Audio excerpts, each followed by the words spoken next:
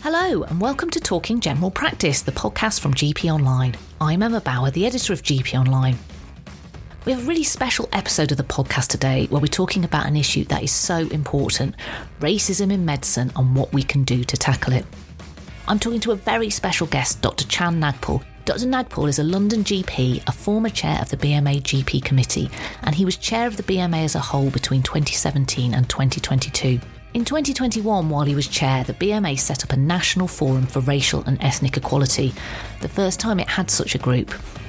The BMA also conducted a landmark survey in 2022 to establish the scale of the issue of racism across the medical profession and how it affects doctors' well-being and their careers.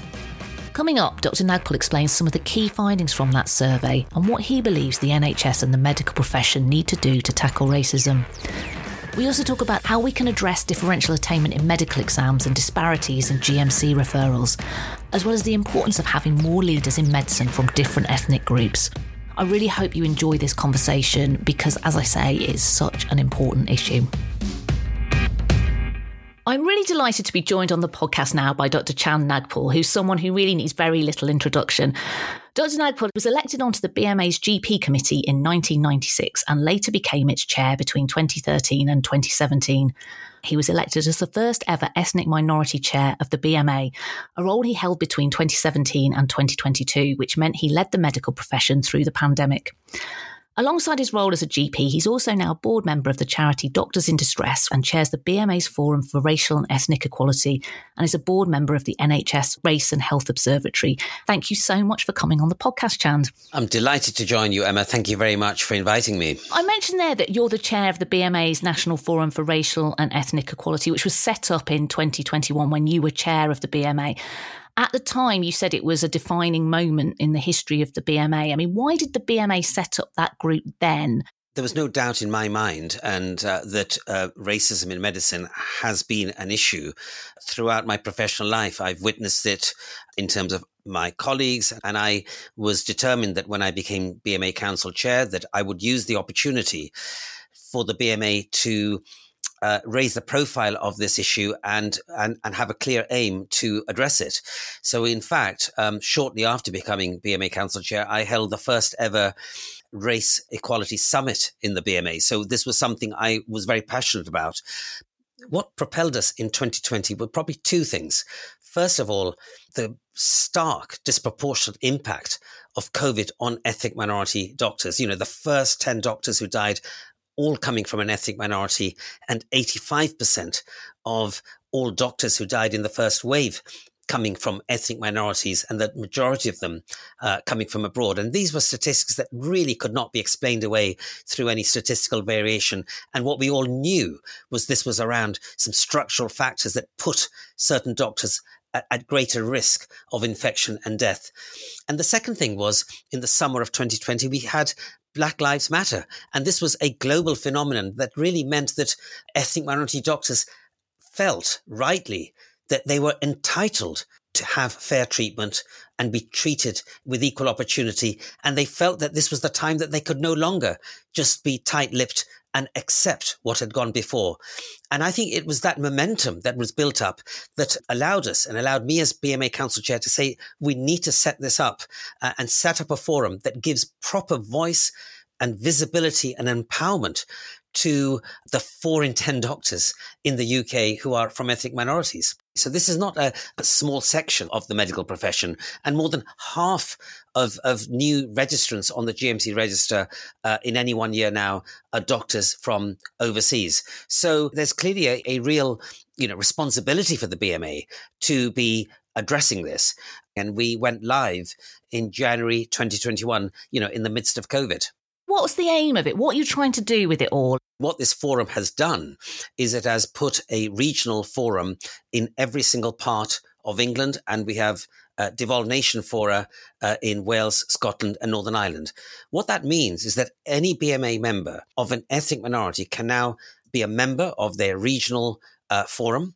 The forum is called the Forum for Racial and Ethnic Equality. The acronym is FREE, and therefore it gives voice to ethnic minority doctors on the ground, because I think that's critical, because what we really need is to make sure that the experiences of doctors on the ground are being heard, they're being taken on board, and that we as a BMA, as a trade union and a professional body, really, has that understanding from the ground. Each region has two co-chairs that sit on the national forum that I chair.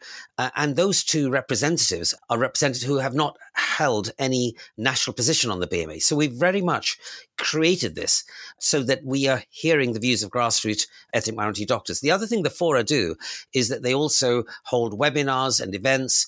And as a result, we've increased our reach, and we've increased the engagement of ethnic minority BMA members, by thousands, who were previously more the recipients of information from the BMA rather than the participants of the dialogue around the issues affecting ethnic minority doctors. So in terms of what I hope we would achieve is, first of all, remember that a core function of a trade union is to support its members in workplace-related issues. And with 4 in 10 doctors from ethnic minorities who are suffering far greater levels of employment and workplace difficulties, it is the core responsibility of a trade union to be able to support those members. And if you look at the statistics, they're really quite bleak when you look at the fact that even as medical students, ethnic minority medical students face bullying and harassment at 4 times the level as their counterparts. Twice as many ethnic minority doctors complain of bullying and harassment. We've done surveys in the BMA. They feel they're blamed for errors more often. They feel twice as likely to speak out when they see concerns in the workplace because they think they will be implicated. We know that they are referred for disciplinary measures, whether it's the GMC or whether internal disciplinary measures, at 2 to 3 times the rate. We know that when they try to look for jobs, they're far less likely to be shortlisted if they're looking for a consultant's post, less likely to be offered a consultant post. We know there's differential attainment within general practice profession as well as more widely in not, therefore, progressing in your career. There's an ethnicity pay gap. These are all issues that should be bread and butter for a trade union to be supporting its workforce. And that is what I hope that this forum will enable, is to give greater voice, greater visibility, and a greater impetus for the BMA to play its part in addressing and supporting ethnic minority members. Of course, one of the other things that happened while you were chair of the BMA was that there was a pretty major survey that happened in 2022 looking at actually the scale of racism across the medical profession. So this is across all branches of medicine. And that also set out recommendations on what needs to happen. You touched on some of those findings when you were talking there, but are there any other key findings from that survey that you think it's worth people knowing about? Absolutely. And in fact, the findings that I had mentioned previously actually came out of another major piece of work that I'd led called Caring Supportive Collaborative. It was those findings that showed the scale of a poorer experience amongst ethnic minorities that led us to do this second survey, which actually went under the bonnet and looked at more granular detail. And I believe that the Racism in Medicine survey that we did in 2022 is probably the most detailed understanding of the micro experiences of ethnic minority doctors in the workplace. And in fact, they are actually quite stark. For example, more than half of Black doctors, nearly half of Asian doctors say that they feel that their clinical ability or professionalism is doubted at work, compared to just 6% of white British. Another micro experience, having your work unfairly scrutinized. Nearly half of Black doctors and about 44% of Asian doctors feel that's what goes on, compared to just 4% of white British.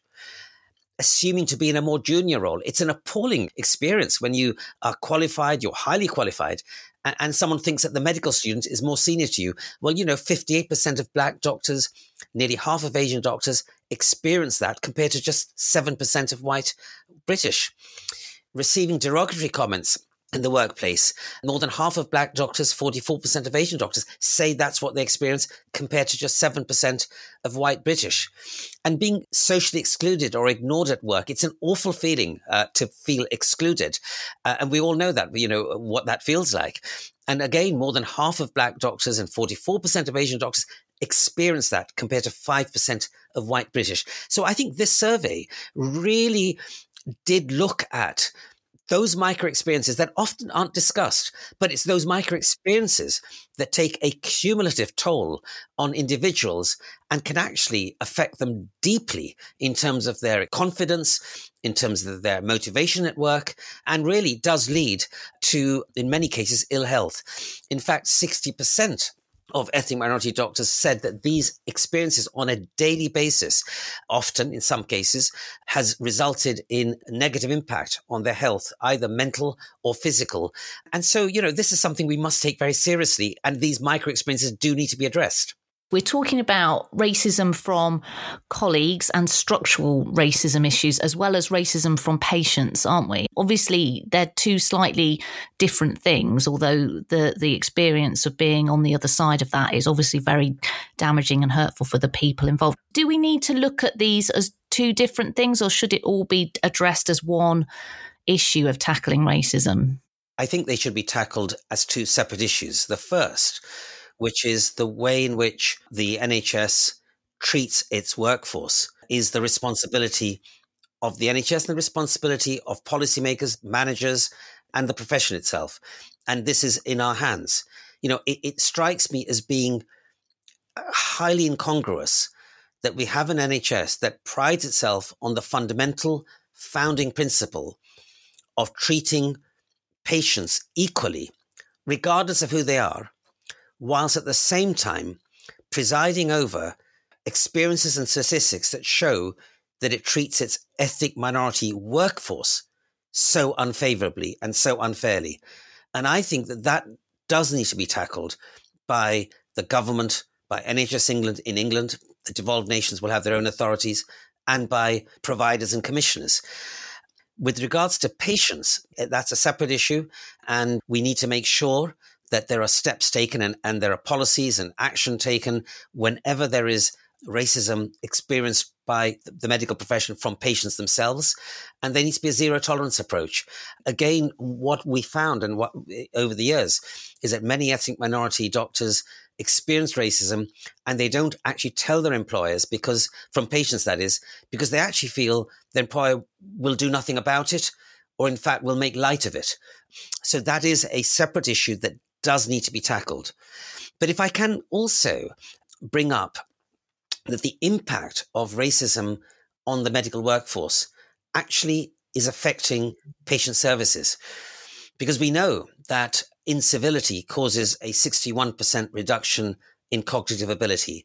The GMC itself commissioned work that showed that when you are under stress or burnout, your chance of making a medical error goes up from 45% to 63%. And that doesn't come to surprise to any of us. We all know that when we're under huge stress, we don't think clearly. Now, if you're a doctor, having that level of poor experience, stress, worry, feeling undermined, bullied, harassed, it will affect the way in which you provide care. And what our survey also showed is that 9% of ethnic minority doctors have actually stopped working because of these racist experiences. 23% are thinking of leaving the profession. And in fact, 16% have taken time off work through sickness or other reasons for absence because of their negative experiences at work. So this is literally affecting patient care and services at a time when we have such shortages of doctors in our health service. Yeah, absolutely. Given that retention of staff is so important at the minute, we obviously had that NHS long-term workforce plan that was published last year.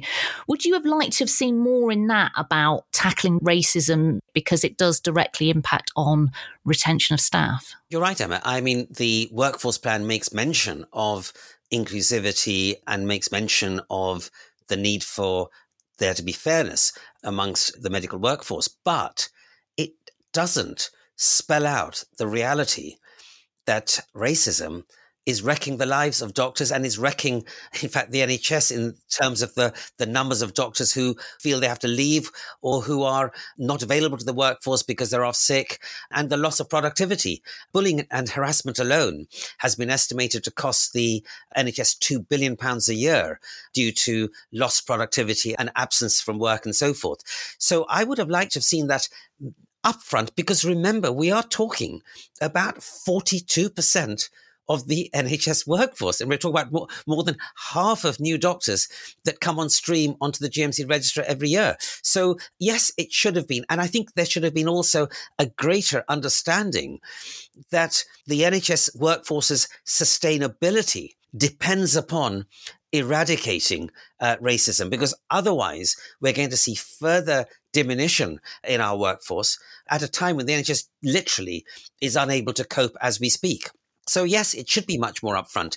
But I also think we need to see a far greater understanding from government itself. It is so disappointing and shocking that in spite of all the evidence we saw through COVID, and in fact, after the Public Health England at the time published a report clearly showing structural racism afflicting the NHS, we had a government that has actually denied the existence of structural racism. It's important for bodies like NHS England to demonstrate their independence of authority, their independence of thinking, and really make eradicating racism at the forefront of its workforce plan. But you know what I think is sometimes forgotten is that eradicating racism isn't just about correcting a moral wrong. In fact, there's plenty of evidence that organizations that have an inclusive environment where people are treated fairly actually are much more productive.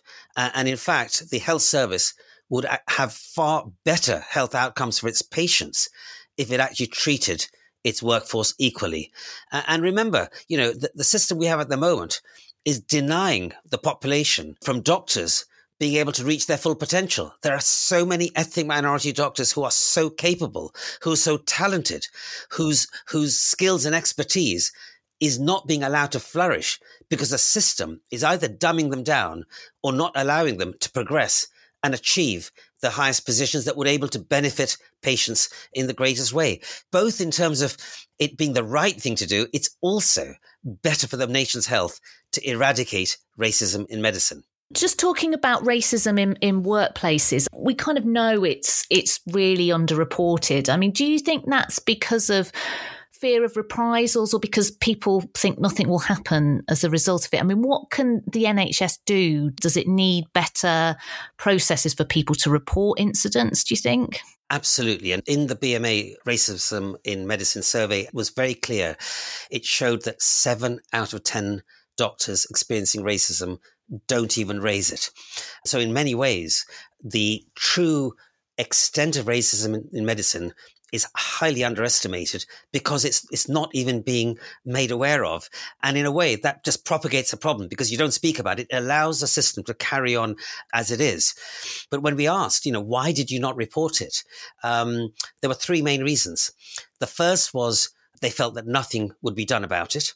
And that, again, ties into the fact that they feel they're in an environment that is inherently unfair. Therefore, why would an unfair system address it? Because if it was going to address it, they wouldn't be in that situation. So there's huge sense of hopelessness. The second reason was they thought they'd be seen as a troublemaker. And the third was that they felt that it would affect their career progression. And this is tragic. And we should be addressing this ourselves. When I say ourselves, I think in terms of NHS England, in terms of commissioners, in terms of providers, in terms of CQC, we do need to address this. We need to have a culture where, in fact, someone expressing racism should be thanked for expressing something that goes completely at the odds of an NHS value. The employer or the provider should be saying, thank you for telling, and let's find a way to resolve it. We should be wanting to hear about unfairness so that we can tackle it. And then about doing something would fit in, because if you actually had a culture that said, we take this seriously, we want to hear about it, then of course you would then want to do something about it. And doing something about it is, in my view, about creating a very positive, inclusive culture. This isn't just about just penalizing people and saying, gosh, you've been racist. This is about doing much more than that. It's about getting people to recognize the value of working in a fair, inclusive environment, the value of seeing the people you work with becoming their best, seeing a happier environment. And as for career progression, it's tragic that doctors have actually experienced detriment for speaking out and talking about their unfair experiences. So this really does need to be tackled big time. It should be absolutely central to the workforce plan. It needs to be absolutely central to the working of the NHS. That's such a good point. You mentioned there about the fact that almost half of the number of people who join the medical register now every year are doctors from overseas.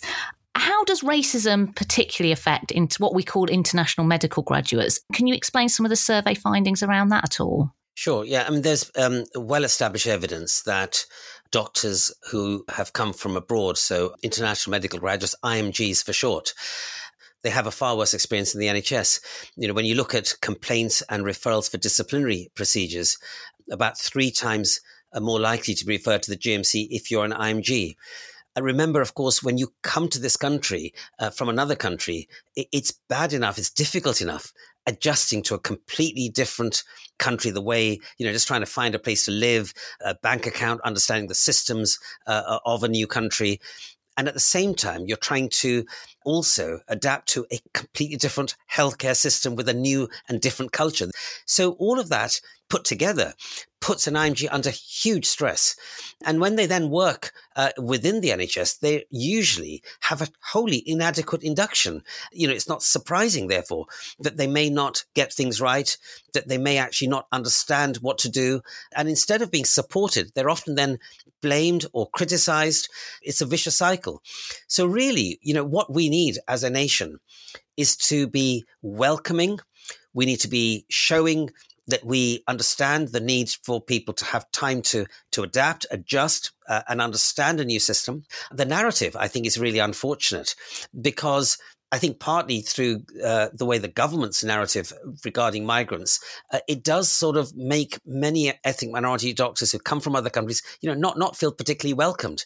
This is in stark contrast to the experience in many other nations like Australia or even the Middle East, in fact. And the experience is that they're given not just a welcome, they're picked up from the airport, and that certainly does exist in Australia. They're given a place to live. And in fact, the nation's thanking them for coming to work there. That's not the way it feels for most IMGs. I also think this is an area that needs to be developed for general practice, because whilst NHS England have got a standardized induction for hospital doctors, there is no standardized induction for IMGs who come here to work in general practice. That the need for a very comprehensive, sensitive induction is far greater in general practice because you're very much working on your own with a patient in the consulting room. So this is something that really I believe needs to happen. And I really, would implore that NHS England, Health Education England, they're combined, of course, now, make this a priority. Looking specifically at general practice, what did the survey tell us about racism in general practice and how much of an issue is it and how does it affect GPs? Well, the data, we didn't really disaggregate the data in that way. But in fact, when you look at existing data, there is actually very little information, which is a problem in itself. So, for example, when you look at differential referrals of ethnic minorities to the GMC doesn't even publish data for general practice separate from hospitals. So I think this is an area we really need to get much more information from. But there are some things we do know. We do know, for example, that CQC inspections of practices that are led by ethnic minorities, fare worse. It's my strong belief this is not because those doctors are, in fact, deficient in any way. In fact, many of them have been working against all odds. They've not had the resources. They're working in more deprived areas. And far from being thanked for their efforts, they're then scrutinized and paraded as being poor practices. There is clearly a problem with regards to CQC inspections that needs to be addressed. And because GP practices are small organizations in their own right, you don't have access to the same sort of data that you would in a hospital setting.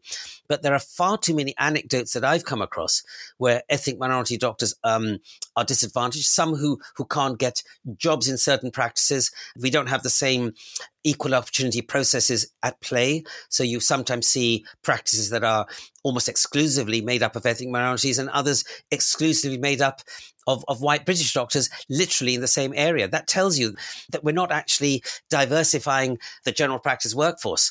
In terms of incivility, bullying, harassment, those are experiences that I'm sure and I know do take place in general practice, affecting ethnic minority doctors, often feeling unfairly treated. So I think this is an area that we need to really get more information about, but also do much more about raising awareness of the need for GP practices and those that run GP practices. I'm a partner to enable an inclusive environment. Again, coming back to the point I made earlier, that by creating an inclusive environment, you actually get much more out of your workforce, and you therefore have, better health outcomes. You actually become a more efficient practice.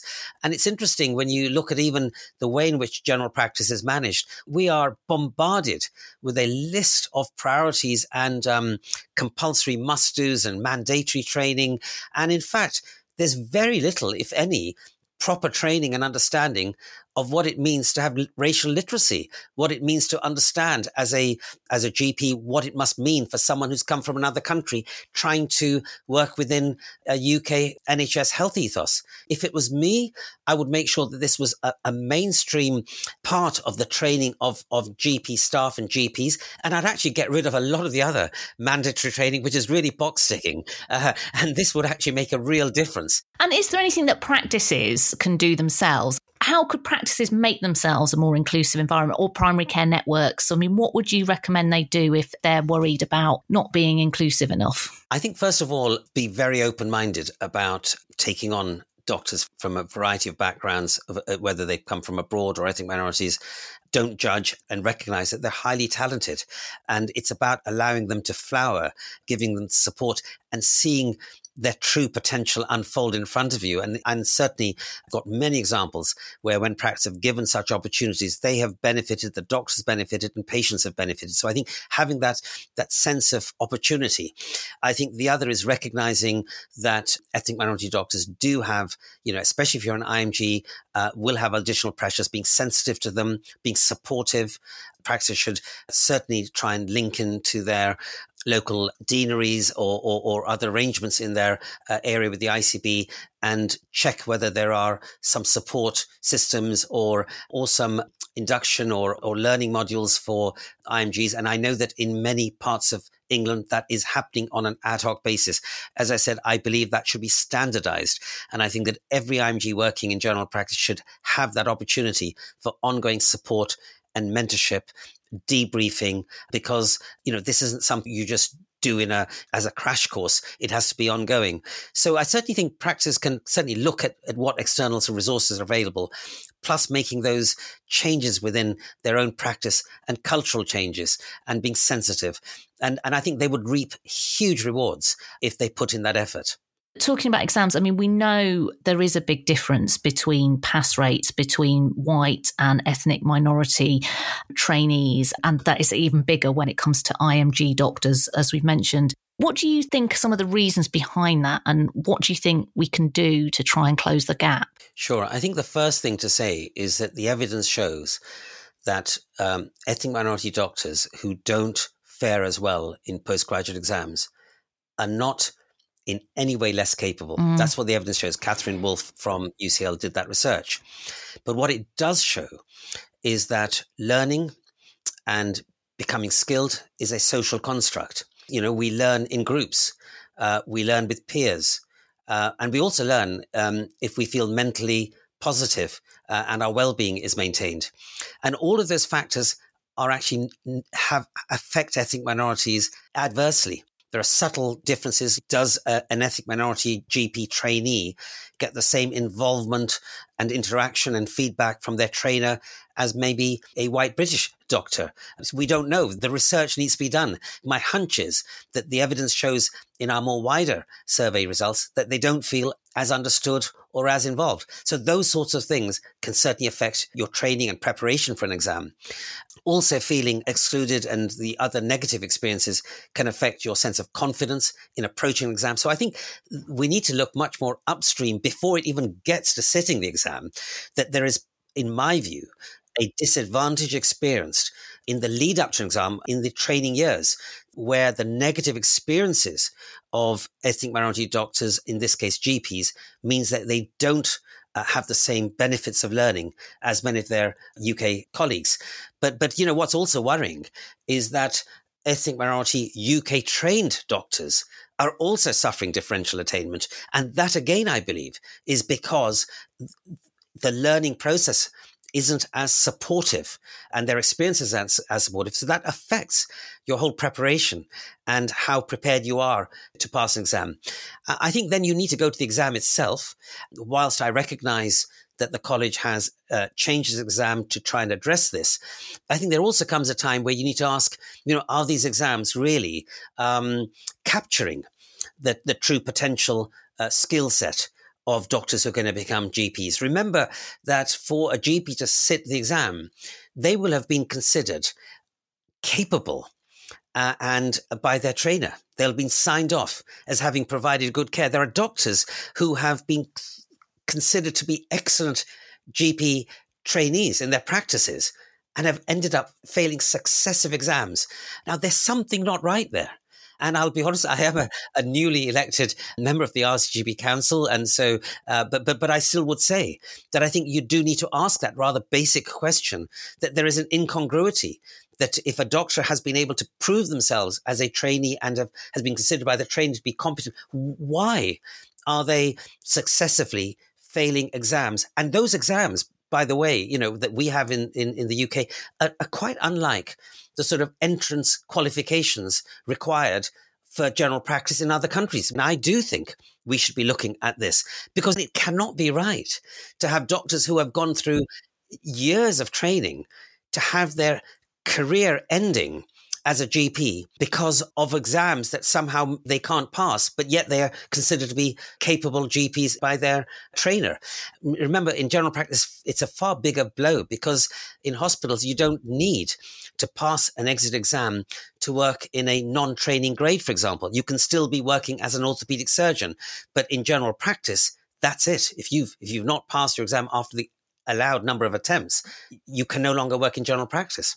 You've mentioned the GMC a few times, and this is something that causes so much worry and concern amongst doctors of all ethnic backgrounds, I think, the way the GMC regulation works. And we've seen some really shocking cases in recent years of doctors from different ethnic backgrounds who have been referred to the GMC for various problems. What sort of impact does that have on doctors, knowing that you're disproportionately more likely to be referred to the GMC if you're from an ethnic minority? Does it affect doctors in their day-to-day practice, do you think? Absolutely. First of all, every doctor of any ethnic background lives in fear of a GMC referral. So it's bad enough as it is.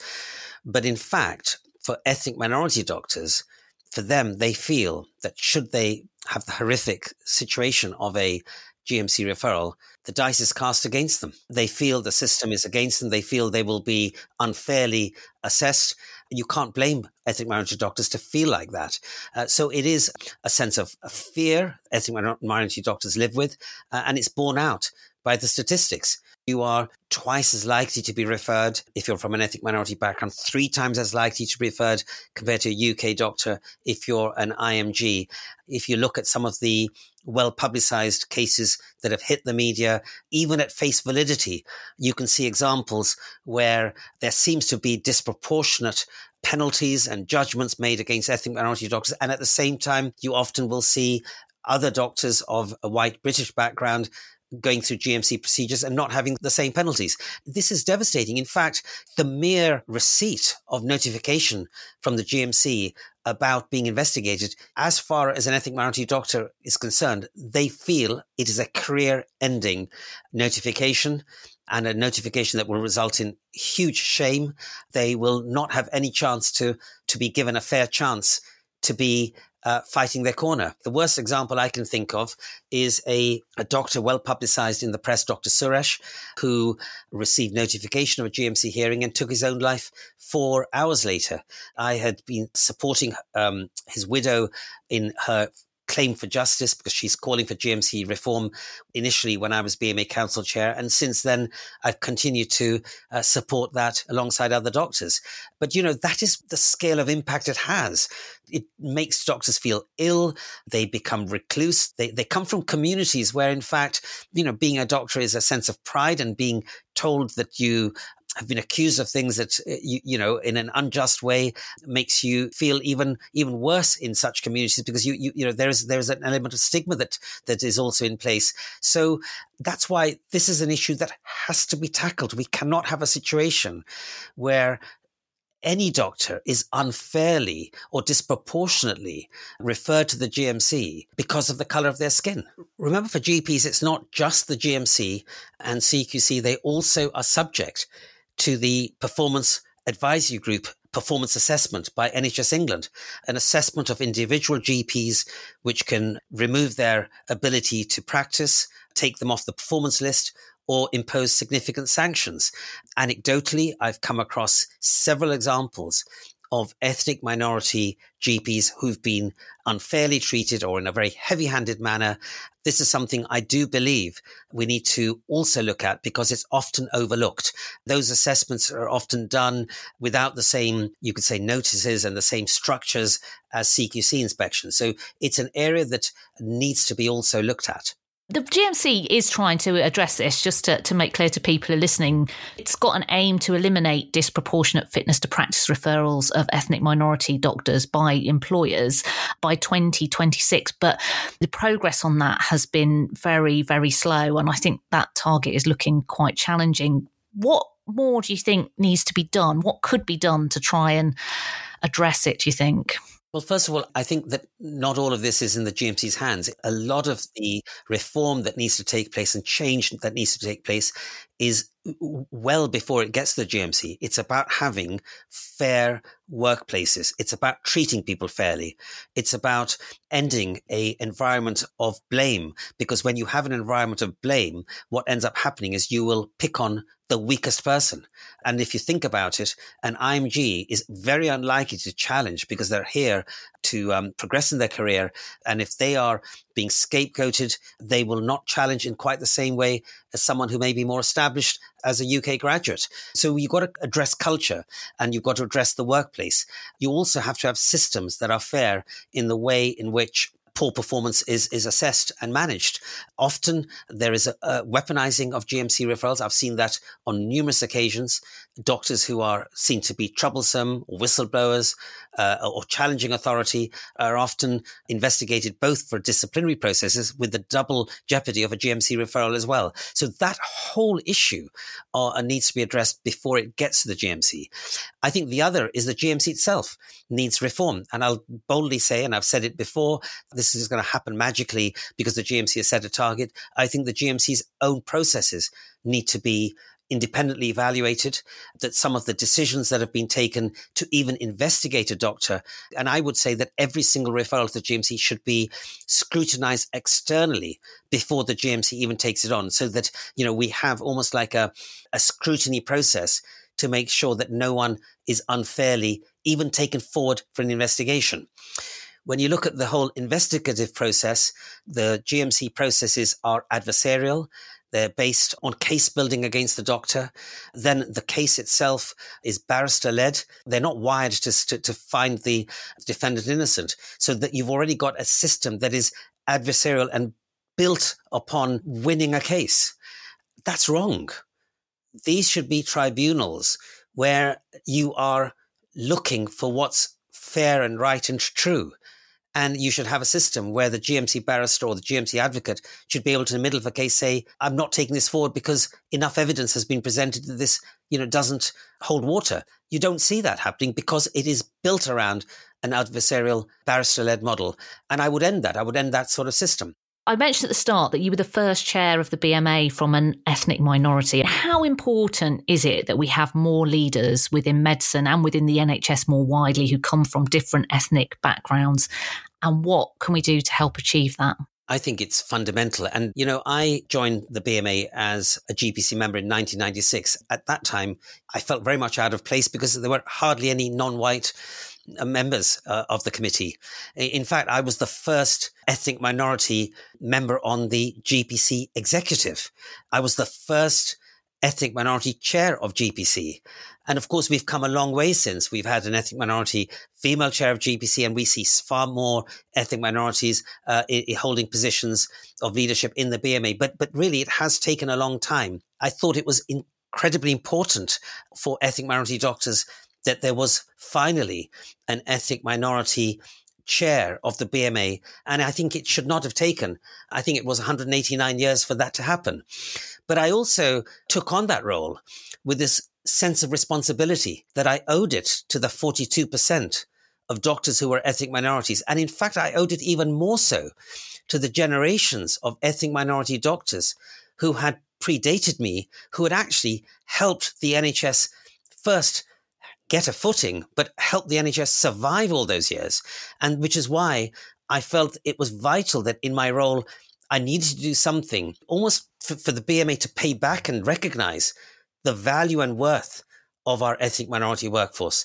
And if I can just say about GPs, I have been struck when I look at the history of general practice, at how many GPs who worked in the most difficult environments through the 50s, 60s, 70s and 80s, who actually were working in poor premises because they just weren't given support and funding, while seeing many of their other colleagues in much larger health centres. And they just ploughed on, serving their communities. Year after year, decade after decade, they built up practices from scratch, and they're now still there in much better premises. But, we owe them an immense sense of gratitude. And I don't think that UK general practice would be here today if it wasn't for ethnic minority GPs. That was one of the driving forces as to what I wanted to achieve as BMA Council Chair, to really raise the spectre and raise the understanding of not just our current workforce, but really the contribution of the ethnic minority workforce to our NHS and to UK general practice. Thank you so much for coming on the podcast, Dr. Nagpaul. Emma, it's an absolute pleasure. In particular, thank you very much for allowing us to talk about an issue that matters so much for the medical profession and also for the health of the nation. Thank you.